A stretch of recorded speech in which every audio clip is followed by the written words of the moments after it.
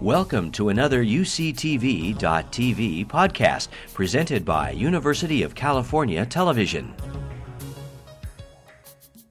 Why call it a brand as opposed to a franchise? Michael, I know you've written about franchises. Oh, well, actually, before we get started, let me just introduce why each person is on the panel. In particular, the bios are in the programs that you have, but Warren Littlefield was president of creation of the Law & Order brand. He was a programming executive who worked with Brandon Tartikoff when the mothership was first green-lighted.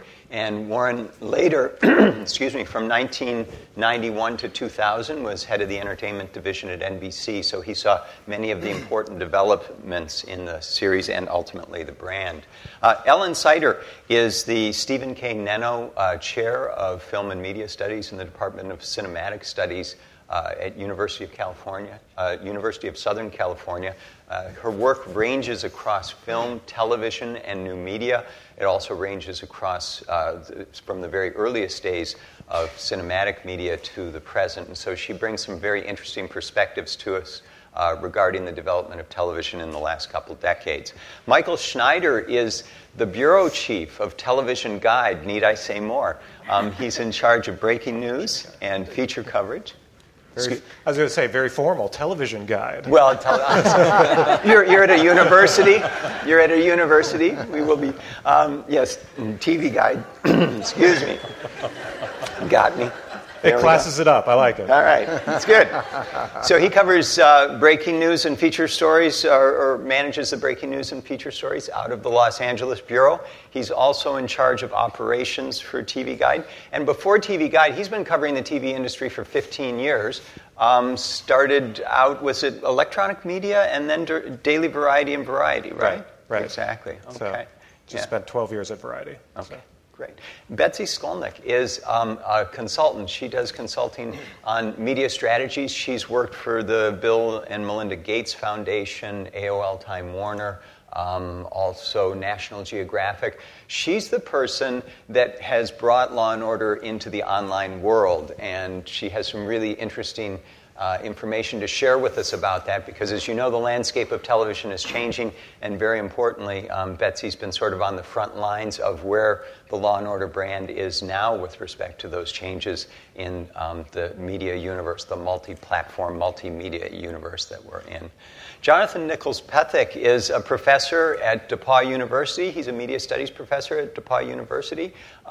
He's also been working over the last few years on a book called Policing Television. Is it Policing Television? Is that that's what they want me to call it. Yeah, Policing Television. It's about the police television genre in the last 20 years. And so he's actually been thinking a lot about the genre itself. And he's written, there are various chapters in the book. There's a chapter on homicide. There's a chapters on NYPD Blues, and a chapter on Law & Order. And it's a fabulous chapter, and I don't mean to chuff it too much, but it's a book you'll want to check into. It's coming out next year, I believe. Is that right? I hope so. Okay.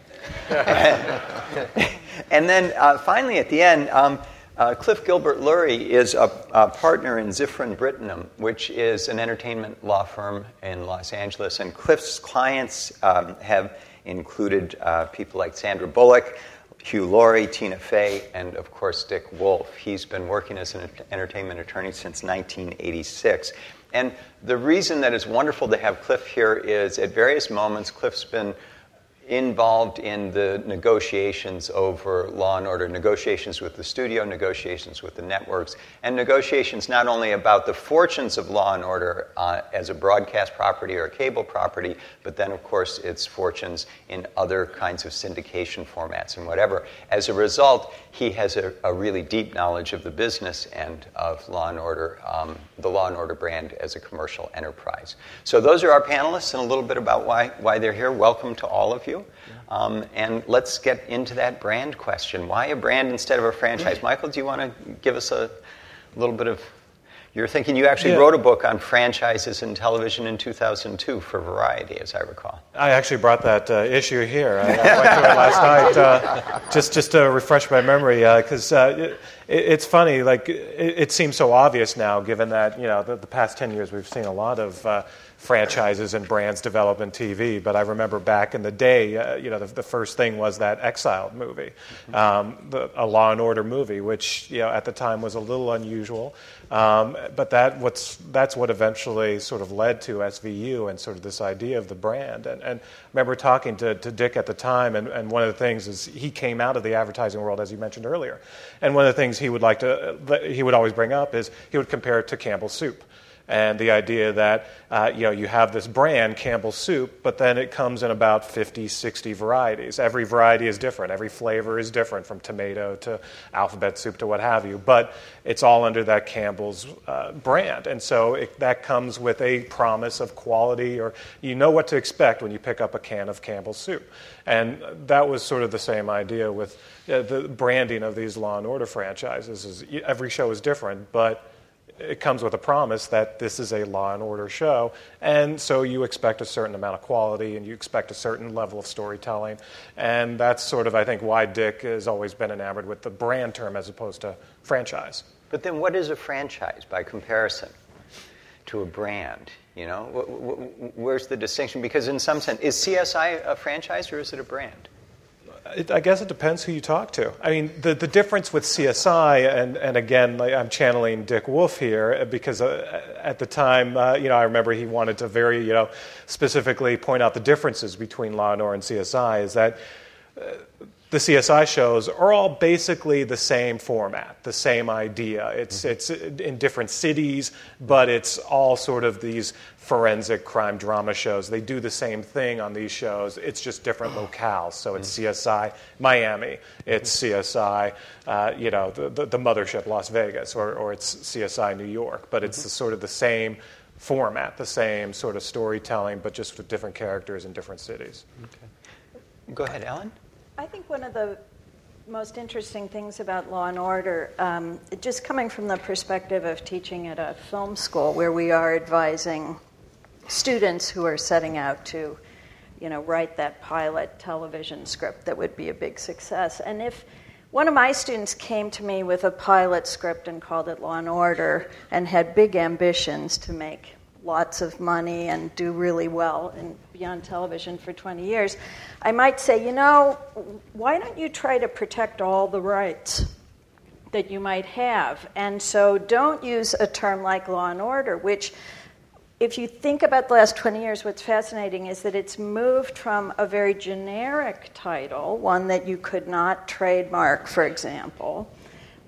Usually, if you really want to lock down the rights and be ambitious about the broad scope of a franchise to go on and on, you would give it a name like, say, Mighty Morphin Power Rangers, that would be distinctive and you could definitely hold the rights to. Now, Haim Saban, who also made a great deal of, has had a huge success, had to buy back Mighty Morphin Power Rangers because he didn't see what was developing in terms of how a brand, how a television show brand could really be extended into multiple shows, extended on and on. What's interesting is Law and Order, 20 years ago, you could have thought it was a political platform, you could have thought it was an ideology, the term Law and Order.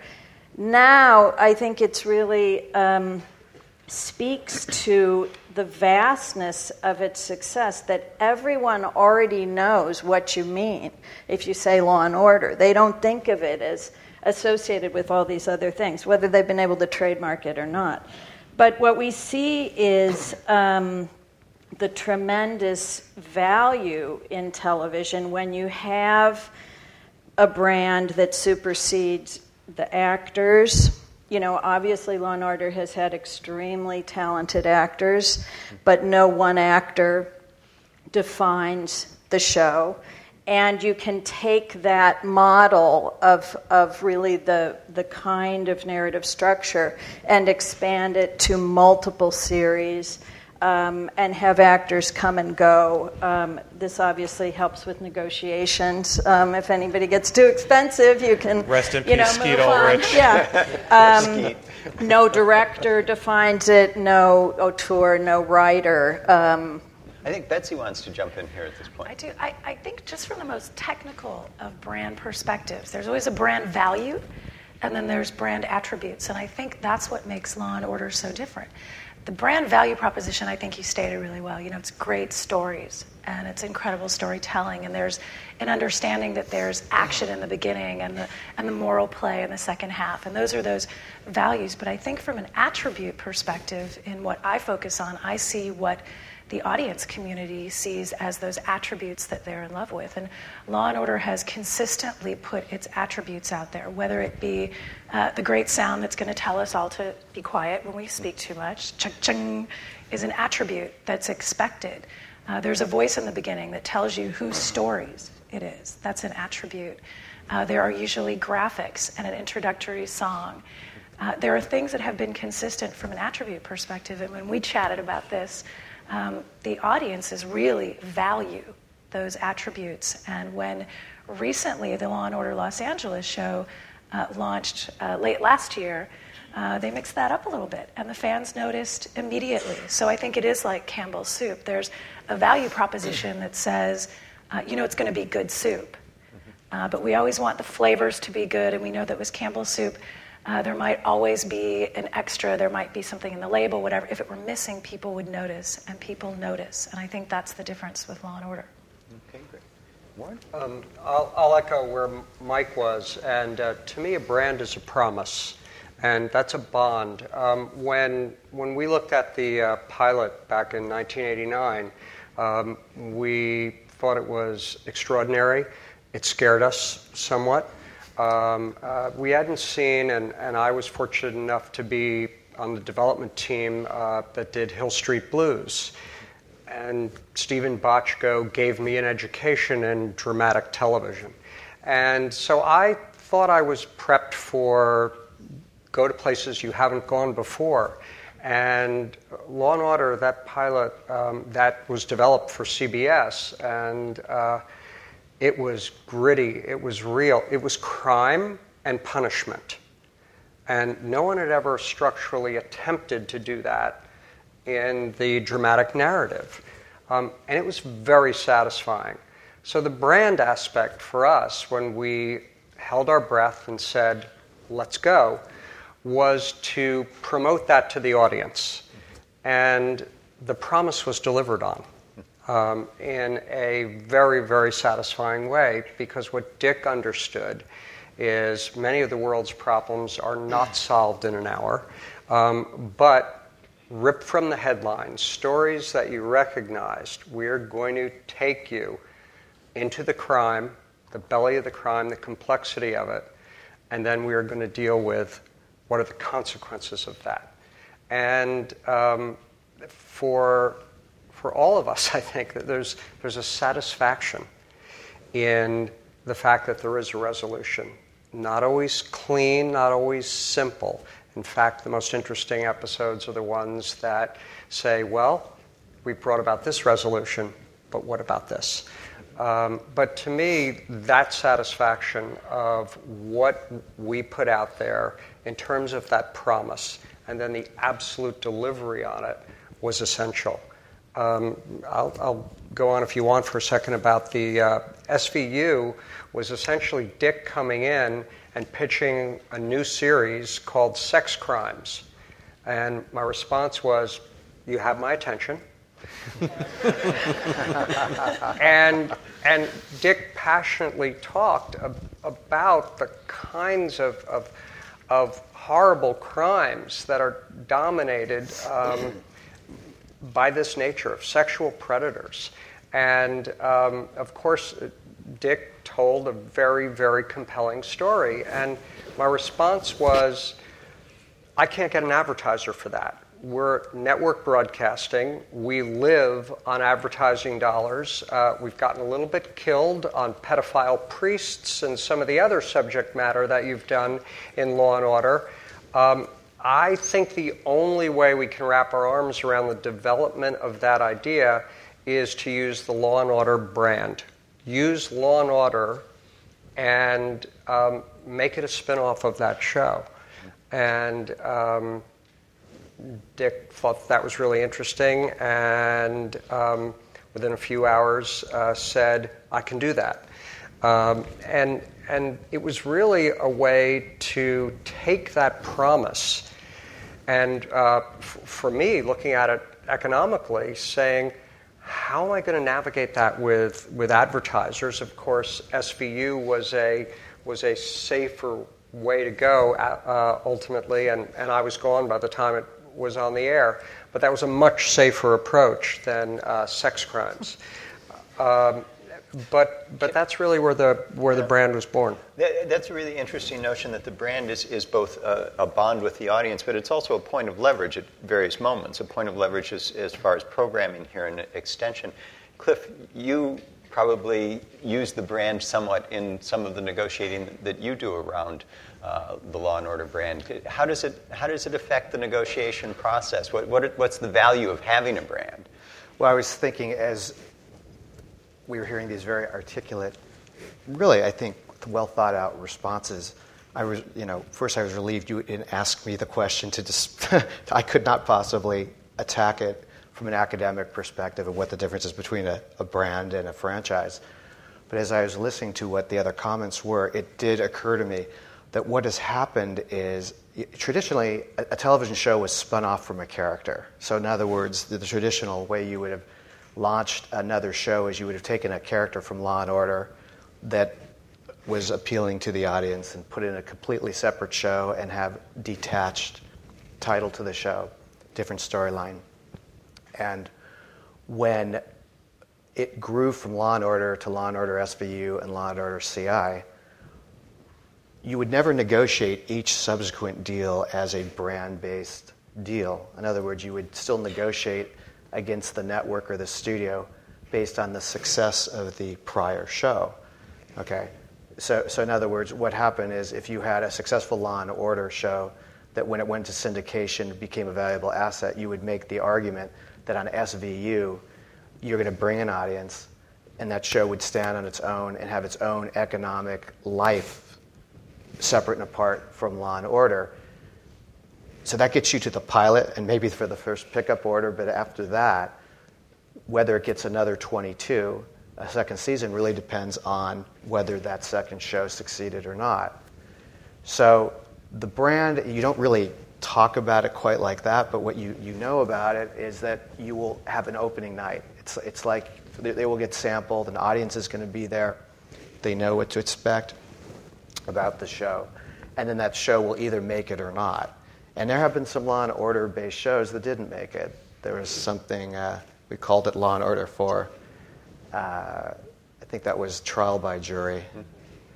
And we're now with Law and Order 5, which is Law and Order LA, which we call Lola. That this is probably the audience that showed up for it. But it's what we do know is the people who came to that show from all the online polling that Betsy retrieved, had an expectation of what the show was, but whether that show makes it or not will depend on the rating life of that show. Yeah. Let me just take a step back and sort of ask a question about the broader picture with respect to police genres. Mm-hmm. The police genre itself, the crime genre. Jonathan, is Law and Order distinctive in the history of crime genre, police genre, legal? Yeah, I mean, yes and no. I mean, I think one of the more obvious comparisons, the earlier comparisons that were made to Law and Order was to Dragnet for some reason, because it was so, it moved along so quickly and matter-of-factly, and there weren't a lot of emotions involved and things like that. And so I think Jack Webb gets sort of lumped into, or Dick Wolf gets lumped into sort of the Jack Webb category there. I think it's connected on the level of that both Jack Webb and Dick Wolf were thinking about the genre itself and what was potentially, for Jack Webb, it was what was dissatisfying about it, right? And for Dick Wolf, it was sort of what are the possibilities here to do something in this genre that's different than what's currently making the rounds, which were the highly serialized version. So to get something much more episodic, much more potentially successful in syndication, I believe, right? And so I think there are connections to be made to the genre itself that go all the way back to Dragnet, so that put it in that category. And yet this connection between law and order, this crime and punishment cycle, had not been tried before to any great success. And that look, that gritty look, had been developing over time. Certainly shows like Police Story, we're playing with it. Hill Street Blues, obviously, had developed it to a great degree. And so I think in some ways, yes, it's distinctive in that from a business perspective especially, and from a structural perspective, but it's also deeply connected all the way back to the earlier days of television police dramas. I think the articulation or the connection between the aesthetics of the show, the structural elements of the show, and those sort of institutional or economic decisions that drive what the show is going to be are the sort of real interesting area here to discover, because Jack Webb was certainly developing shows over and over again, right? He had Dragnet, he had Adam 12, he had Emergency, and then Dragnet 67, which was fantastic. But they were, those brands or whatever it was, that through line was the name Jack Webb. That wasn't actually up front, right? Or with MTM, that kitten, right, was the brand, but it was sort of behind the scenes. We didn't really have those connections. But here it's right up front. Law and Order, Dick Wolf. This is the author. Yeah, the author. Yeah. Ellen, did you want to pick up on that? Well, I think one of the things that has been remarkable about Law and Order is that while it's true they're self-contained episodes, so they do work better in syndication, there seems to be a profoundly addictive quality to the show, which explains its phenomenal success in syndication on USA. And I know that then the other thing that's interesting about it then is I know college students everywhere like to stay home and watch Law and Order all day long instead of going to their classes. And somehow it has this addictive quality, even though, you know, you'd hope they could watch an hour and still make it to maybe their second class of the day. But instead, once they get going, they can't stop. You know, so there is something uniquely satisfying about the narrative structure and the performances that also leaves them wanting more, even though there's no specific narrative enigma. There's heroin in the show. That's right. I mean, I think there's an interesting connection there between, again, the sort of structure, the aesthetics of the show, and then the locations in which you find the show. I mean, this is something that would be impossible 30 years ago, right? Now you can have A&E or TNT or USA run a marathon where you have 20 episodes going in a row, and the way that they structure those without those commercial breaks between the end and the beginning, right? That you go right into one, and so there's this way of right. And don't forget, guys. I mean, it was the success of that sort of revitalized the whole off-net hour-long marketplace, and also in a way seeded these networks that allowed USA to eventually get into original programming, Turner to get into original programming, and A&E. So this one show, this one brand was able to sort of kickstart the entire original programming juggernaut that USA and Turner now enjoy. Exactly. I watch those conversations that the college students have during the day. And the amazing thing is that they're very similar to the conversations that maybe the adults have at night, not during school. And what seems to be addictive, again, is all the things everybody's talked about. It's the stories. It's the promise of the stories. They debate the stories, the resolution of the stories. And if you're someone in the conversation that's never seen Law & Order before, someone else in that conversation online tells you about a different episode and will even tell you when that episode is going to run in rerun, so you can see that too, and they'll come back and talk about it. So it's the stories that keep people addicted. Yeah, absolutely. But the stories ultimately have to play out into a commercial enterprise. And one of the things that's so interesting about this moment, I think, is the fact that it's such uncertain waters for the television drama right now. And yet, if we go back to the early years of Law & Order, when this series was being pitched, it was a very uncertain moment as well. And I thought maybe we could go back and think about where Law & Order came from, just those very early moments. What was going on in television in the late 80s, early 90s? It was a tough time to be pitching a one-hour drama, Warren. Well, because of Marcy Carsey, comedy had exploded, and comedy was ruling the airwaves in a lot of ways. I think that the episodic nature of a procedural was lost. There were big soap operas, and soaps are wonderful, but there's a curse and a blessing to a soap. The curse of a soap is if you're not in, you feel excluded if you're not in from the very beginning.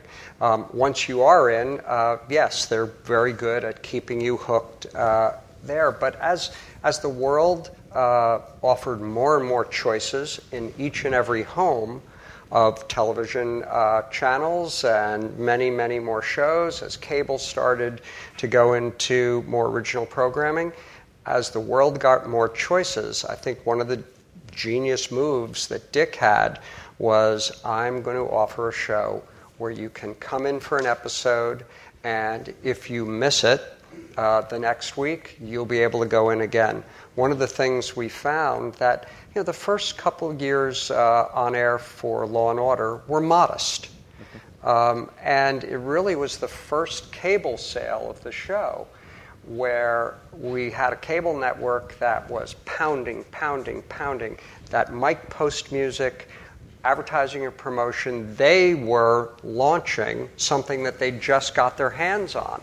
Well, that amount of advertising and promotion devoted to the franchise really helped us at the network, because we would go, hey, here, we got the originals over here. and what we found is that cable was helping feed exactly what we were offering every week on an original basis. And more audience members who, let's face it, we have choices in our lives. They hadn't found the show. They hadn't discovered it. They hadn't yet had that addiction. And when they did, they had another place, and they came back to the network. And then when we landed it on and parked it Wednesday night at 10 o'clock, that's when the habit really, in addition to the cable exposure, that's when the habit locked in. I had one huge moment of fear when Bochco was developing Cop Rock. And there was insane buzz over what Cop Rock was going to be. And I had to set the schedule, and I really wanted to keep Law & Order at 10 o'clock on Wednesday. And I called up a friend who worked at Fox, and I said, okay, schedule's got to be locked tomorrow. I need to see Cop Rock. And it's like, I don't know if I can do that. And I said, call me back. So I got a message, was your mailbox at midnight. I was like, okay. Went out, midnight, went into my mailbox, and there was a cassette. I went into my home office, I put it in, and the opening of Cop Rock was spectacular. Yeah. It was powerful, and the music was pulsing, and the gangs rioting, and the cops coming in and battering ram, and I was like, oh shit, I'm dead. What am I going to do? And then at the first act break, they broke into an aria, and this like chunky, overweight, not particularly interesting guy was singing about the loss of his life, and I just dropped to my knees and went, thank God, this is horrible. And so I got up the next day, went into work, and I said, Wednesday at 10, Law & Order, we're locked. This Cop Rock is not going to work. But I think one thing that's key to the success of the brand, and that is very much part of the expectation of audiences as well as the addiction. 20 years ago, television, things were rocky, and in the intervening years, we've of course seen the rise of reality television. So what is really one of the key elements, and Jimmy Fallon actually, and the Emmys this year, he did this tribute song to the end of Law and Order, when one of the lines in the song was, every New York actor with a SAG card, appeared on the show. But that is a very important part of it, in that it showcased this vast store of East Coast-based, some West Coast-based, but East Coast actors. And so this expectation that you would see somebody in a different kind of role as a victim or a witness or a perp or, whatever. New York shows were all shot in L.A. Yeah. So, that is kind of, and I think that's one of the reasons why people can watch the episodes repeatedly, is that they are really studying these performances often by, as you saw in the sizzle reel, often by very distinguished actors. So it's interesting to remind yourself what they looked like 15 years ago. And Cliff, did you have something? Yeah, if we relate this back, the broader question to the story that Warren just told you, Law and Order was not a runaway success when it first launched. In fact, it came out of a failed pilot at CBS that NBC picked up. And it wasn't until it started rerunning on A&E, which was a nascent cable service, that it started building a pulse and building an audience. So essentially the A&E cell became a promotional vehicle for NBC. But underlying that, the economics of the A&E deal were terrible. Okay? At that time, A&E was paying $150,000 an episode for Law and Order. That's not a very good business model when you look at the license fee NBC was paying for what was then still a fairly expensive show. So it wasn't until you got to the second cycle of syndication for Law and Order, which became the TNT deal, where there's a bidding war between TNT and A&E, because TNT had seen how A&E had built this huge audience on the reruns of Law and Order. The point I'm trying to emphasize here is, if it hadn't been for the emergence of that whole cable TV world, where you had different cable TV networks trying to have a signature show on to build their audience, which ultimately led to the competition, so the better pricing for the second cycle. And in fact, for the real, what I'll call establishment of the branding in the first place. You would have no brand if NBC didn't keep the show on in the first place. NBC wouldn't have kept the show on unless the ratings climbed, which you needed A&E to do in the first place. And you in every subsequent cycle of sale, because now we're in like fourth cycle sales on TNT, we're in fourth cycle sales of Law and Order, and you've got some big deals still out there for SVU and CI. Every time, what you saw is, by rerunning it on the cable, it brought back an audience to the anchor network. Very unusual, and took the fear out of the networks that. I don't want to spend too much time going through the whole structure of how a network deal works, but networks were really concerned that if they gave up their exclusivity and they were competing against basic cable networks, it would erode the audience for the anchor show, the new episodes, as Warren was saying. In fact, it proved, and has proved since with CSIs too, that just didn't happen.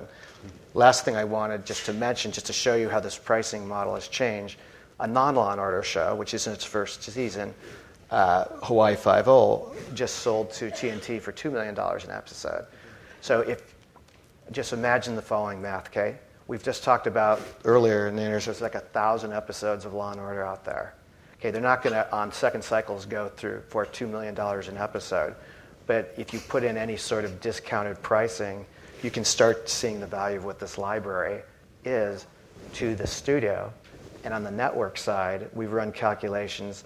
And basically, through the last time we did this, we figured that NBC, at the network level, had made about $10 billion in ad revenue sales. So you got a studio library that's going to have tremendous value and has been tremendously valuable to the network.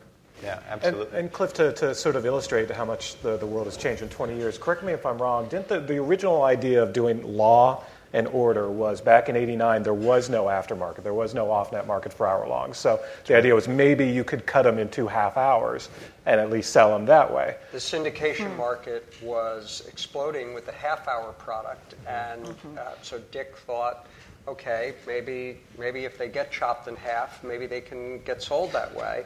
That was one of the reasons he went into it. But I don't think in any way for a viewer that's why it worked. It's all the other attributes that we've talked about. But that's what the marketplace was like. And is it true that that the marketplace for 1 hour was that what was really failing or really not taking were the 1 hour serials like something like In the Heat of the Night did all right. Serials don't repeat well. Yeah. They don't have the kind of shelf life, and of course, the building of a network like A&E and then ultimately TNT, cable was built on the back of Law and Order more than any other show. That's what launched those networks because they are so repeatable. That there is episodic closure, tremendous satisfaction, and it's really, really good. But it doesn't require the kind of, if you don't watch all 22 episodes or 24 in order, you can enter and exit very, very easily. And Warren's making like a great creative point, and what I'm really trying to anchor in here, there's a platform point too. Okay, having nothing to do with the creative of the show. If you didn't have the platform of the cable TV networks gestating at that point, you could have never have gotten the value of the reruns because there was no platform. So when you guys were talking about bisecting into these half-hour segments for traditional syndication, that's all that the distributors could think about because that's the only marketplace that existed. And it was really, really expensive because the guild residuals are adverse when you go out and syndicate that way. So it's just the same way we'd sit here today and say, you know what, we can start syndicating to Netflix. I mean, that's something we can now talk about today, but it's nothing any of us would have talked about 5 years ago. So you have to kind of roll it back to what existed at the time. Cliff, the other thing is that A&E had nothing. So when they got Law and Order, the only thing they screamed about was Law and Order. Right. Now, at a network, at NBC, we had a lot of mouths to feed. So our promotion was spread across so many formats. And you had this one cable network that had one message and one message only, Law and Order. That's it. So I definitely have to build on that. And I think we were going through that same thing. You said the world was changing. Cable came up. Not sure how that model was going to go. Some people made some risks. A&E took them. It worked. Netflix has now made a risk. That's very recent. I don't think we would be thinking about that even 3 months ago or 4 months ago when you think about Netflix. But the episodic nature of Law and Order in a world where what I call appointment programming is much less successful. We see that in the lack of gross rating points in general, right? Because people aren't appointment viewing. Law and Order feeds into that perfectly. You can enjoy something and not have had to watch it at a certain time, the week before, even 2 weeks before, or know anything about it to really enjoy it. So it feeds very well into that. But I think that the business model from the other screens, not just from the difference between cable and broadcast, is still sort of panning out. But what we do see with Law & Order is that the digital world is a great promotional platform, much like A&E was for the broadcast platform years ago. We find now that younger and younger, to your point, college students and everybody else, our demographic online is looking much younger and starting to pick that up as well. Last week, for the premiere of a new episode on air of Law & Order Los Angeles, Law & Order trended on Twitter for almost 8 hours globally. Above, I guess Rihanna and Britney were having a conversation. It was just right above them. I couldn't break away from the show to watch Rihanna and Britney, but I was watching that conversation. And so that takes about 1 million people talking about a show at one time to be doing that. So I think we see those platforms starting to shake out. The economic models haven't caught up, and I think that's a real struggle. Well, one of the things that this conversation brings us to is the question of demographics, audience demographics, because first, the success of Law & Order builds when A&E picks up the series, but it also builds because the series makes some adjustments. I think Warren had something to do with that, and brought in a greater female viewing audience in the mid-'90s, and that was a significant change. Now you're suggesting that there's a youth audience that's there, even though the median age for the television series is actually somewhere around 51 or something like that. But I've talking to students in my class the other day. Everybody has watched Law & Order. They watch different series. They come to it in different ways. And so the challenge, as you're suggesting, is this challenge of figuring out how to sort of find the demographic with the series. So my question is both, what role has demographics played along the way? And secondly, where does it leave us today? So does anyone want to pick that up, the question of demographics? For example, that the female audience is a very strong part of the audience for Law & Order, and that was not where it started, right? Yeah, it's critical to the success. And interestingly, the strength of the platform is that both men and women, and what we're seeing on all platforms across all ages, come to it. I had a meeting with Dick.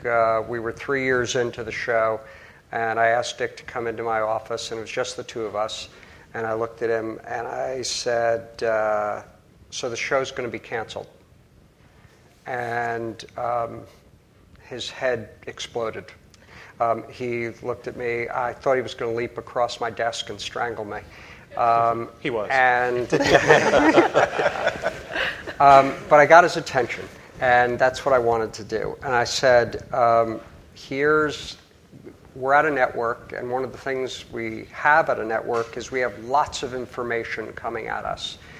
And for the long-term success of the show, what we're seeing is that we're just not getting enough women.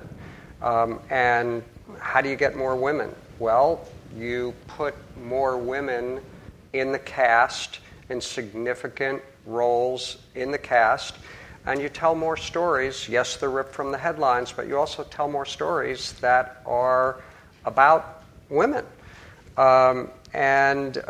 If you don't do that, you're not going to make it.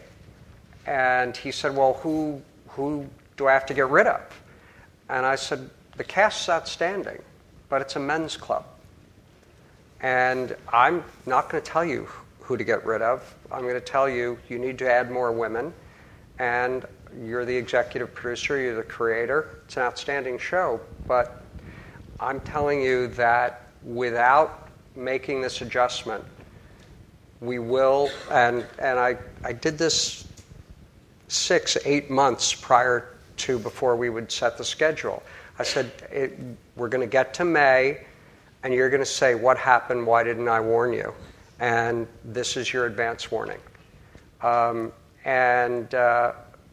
It was a difficult meeting. He walked out of my office, and a number of hours later, he called me and said, I understand, and I know what I have to do.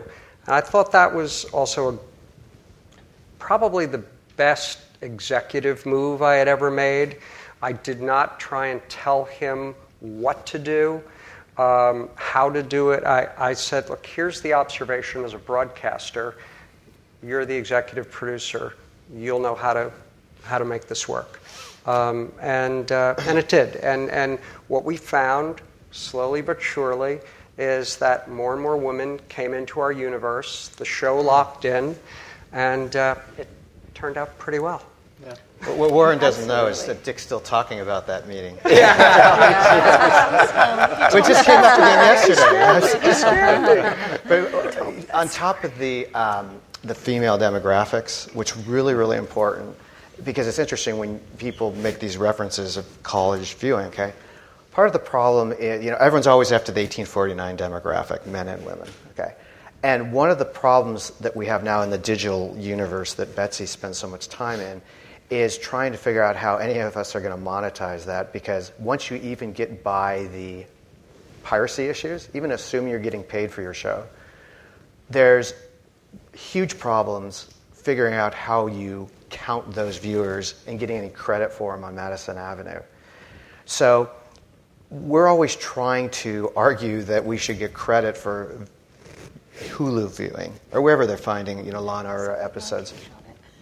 Except that no one will. Right, but no one will count it. So interesting. If you go back to, Betsy retrieved fantastic demographic information about the Lola premiere on Monday. Okay, and we were getting this in real time, and we were all expecting to wake up Tuesday morning and see a great big number in the 18 to 49 demographic on Lola. And even though the show showed fantastic build on the half hour, because there was 2 episodes back to back, so we had 2 hours information, the numbers weren't what we would have expected based on your experience. So the way, from a television-centric point of view, that's bad news, because the rating points that are being sold are the television rating points. But what we don't have good information is how many people were actually watching these episodes the following day in some other window, some other platform. That if you could accumulate that information and monetize it, we may have been ecstatic on Wednesday morning if we put that all together. So and it could be the critical difference between Lola's success versus Absolutely. maybe we don't hold on to it. Exactly and right. It's exactly that margin that affects the business model today. That's right. And what is painful for a producer is not being able to get credit for audiences, eyeballs that are watching, to hear students, staying out of class and watching the show. That's music to a producer's ears. And then the pain is, and I'm sure I woke up with anticipation for Dick, having watched the show on Monday, watching the 2 hours, and I went, wow. I'm surprised in that traditional Nielsen, that fast national number, that 18 to 49. I was like, really? Mm-hmm. And it may not be accurate, and that's unbelievably unfortunate. It's wrong, and that's a dilemma for our business right now. And just we're going to go to questions in just a minute, but let's have one last comment here from Betsy. To put a pin on it in 2 ways. It's no question or no surprise why Law & Order is constantly promoted on the homepage of Hulu, because it's incredibly successful for them. I talked to the head of iTunes out of curiosity, and I said, why do we not sell as much Law & Order as other shows on iTunes? And he said, funny thing is it's searched for constantly. People search for it, and then they go watch it for free. Somewhere else, and it's not all counted, to Cliff's point. And so there are advertising dollars and rating points that just aren't going to all of the right places or aren't aggregating in a traditional way, and that's a real struggle. But from the demographic perspective, one of the panelists you'll hear from later, Charlie Engel, when I first started working on the show, he provided me this immense amount of demographic data that I shared with you and Dick so that I could learn about it. And so you must have done an amazing job of helping Dick balance the demographics, because the demographics of all what I call sort of the flavors of the brand are very, very equally separated, with men and women, a really strong mix of minorities as well. It's a really balanced audience. Yeah, the credit goes to Dick, obviously. We urged diversity. We urged more female voice, and Dick knew what to do, and he deserves all that credit. I don't know for Law and Order. I know for the #1 comedy, Modern Family, 54% of the viewers that watch Modern Family watch it live. So you're looking at and the number of DVR usage goes up every single day, and so that's one of the greatest dilemmas for the industry right now, is when you have hit dramas, hit comedies, and that massive, massive number are not watching it live. How you get credit for that is critical for the future of the business. Yeah, I'll just add to that real quick, because the issue with Nielsen right now, and not to turn it to a Nielsen and debate, but just to explain sort of why Nielsen is public enemy number one right now at the networks is the networks now sell commercial ratings. It's called C3. It's the first 3 days of viewership, and it's the actual commercial viewership, not the real viewership of the shows. So Nielsen's argument is because on Hulu and what have you, the commercials don't sync up, it's not the same commercial load on Hulu that it is on broadcast, that they can't morph those numbers together. And until the commercial load is the exact same thing, then they can start actually including Hulu or other streaming in the ratings. But until then, they're not going to do that.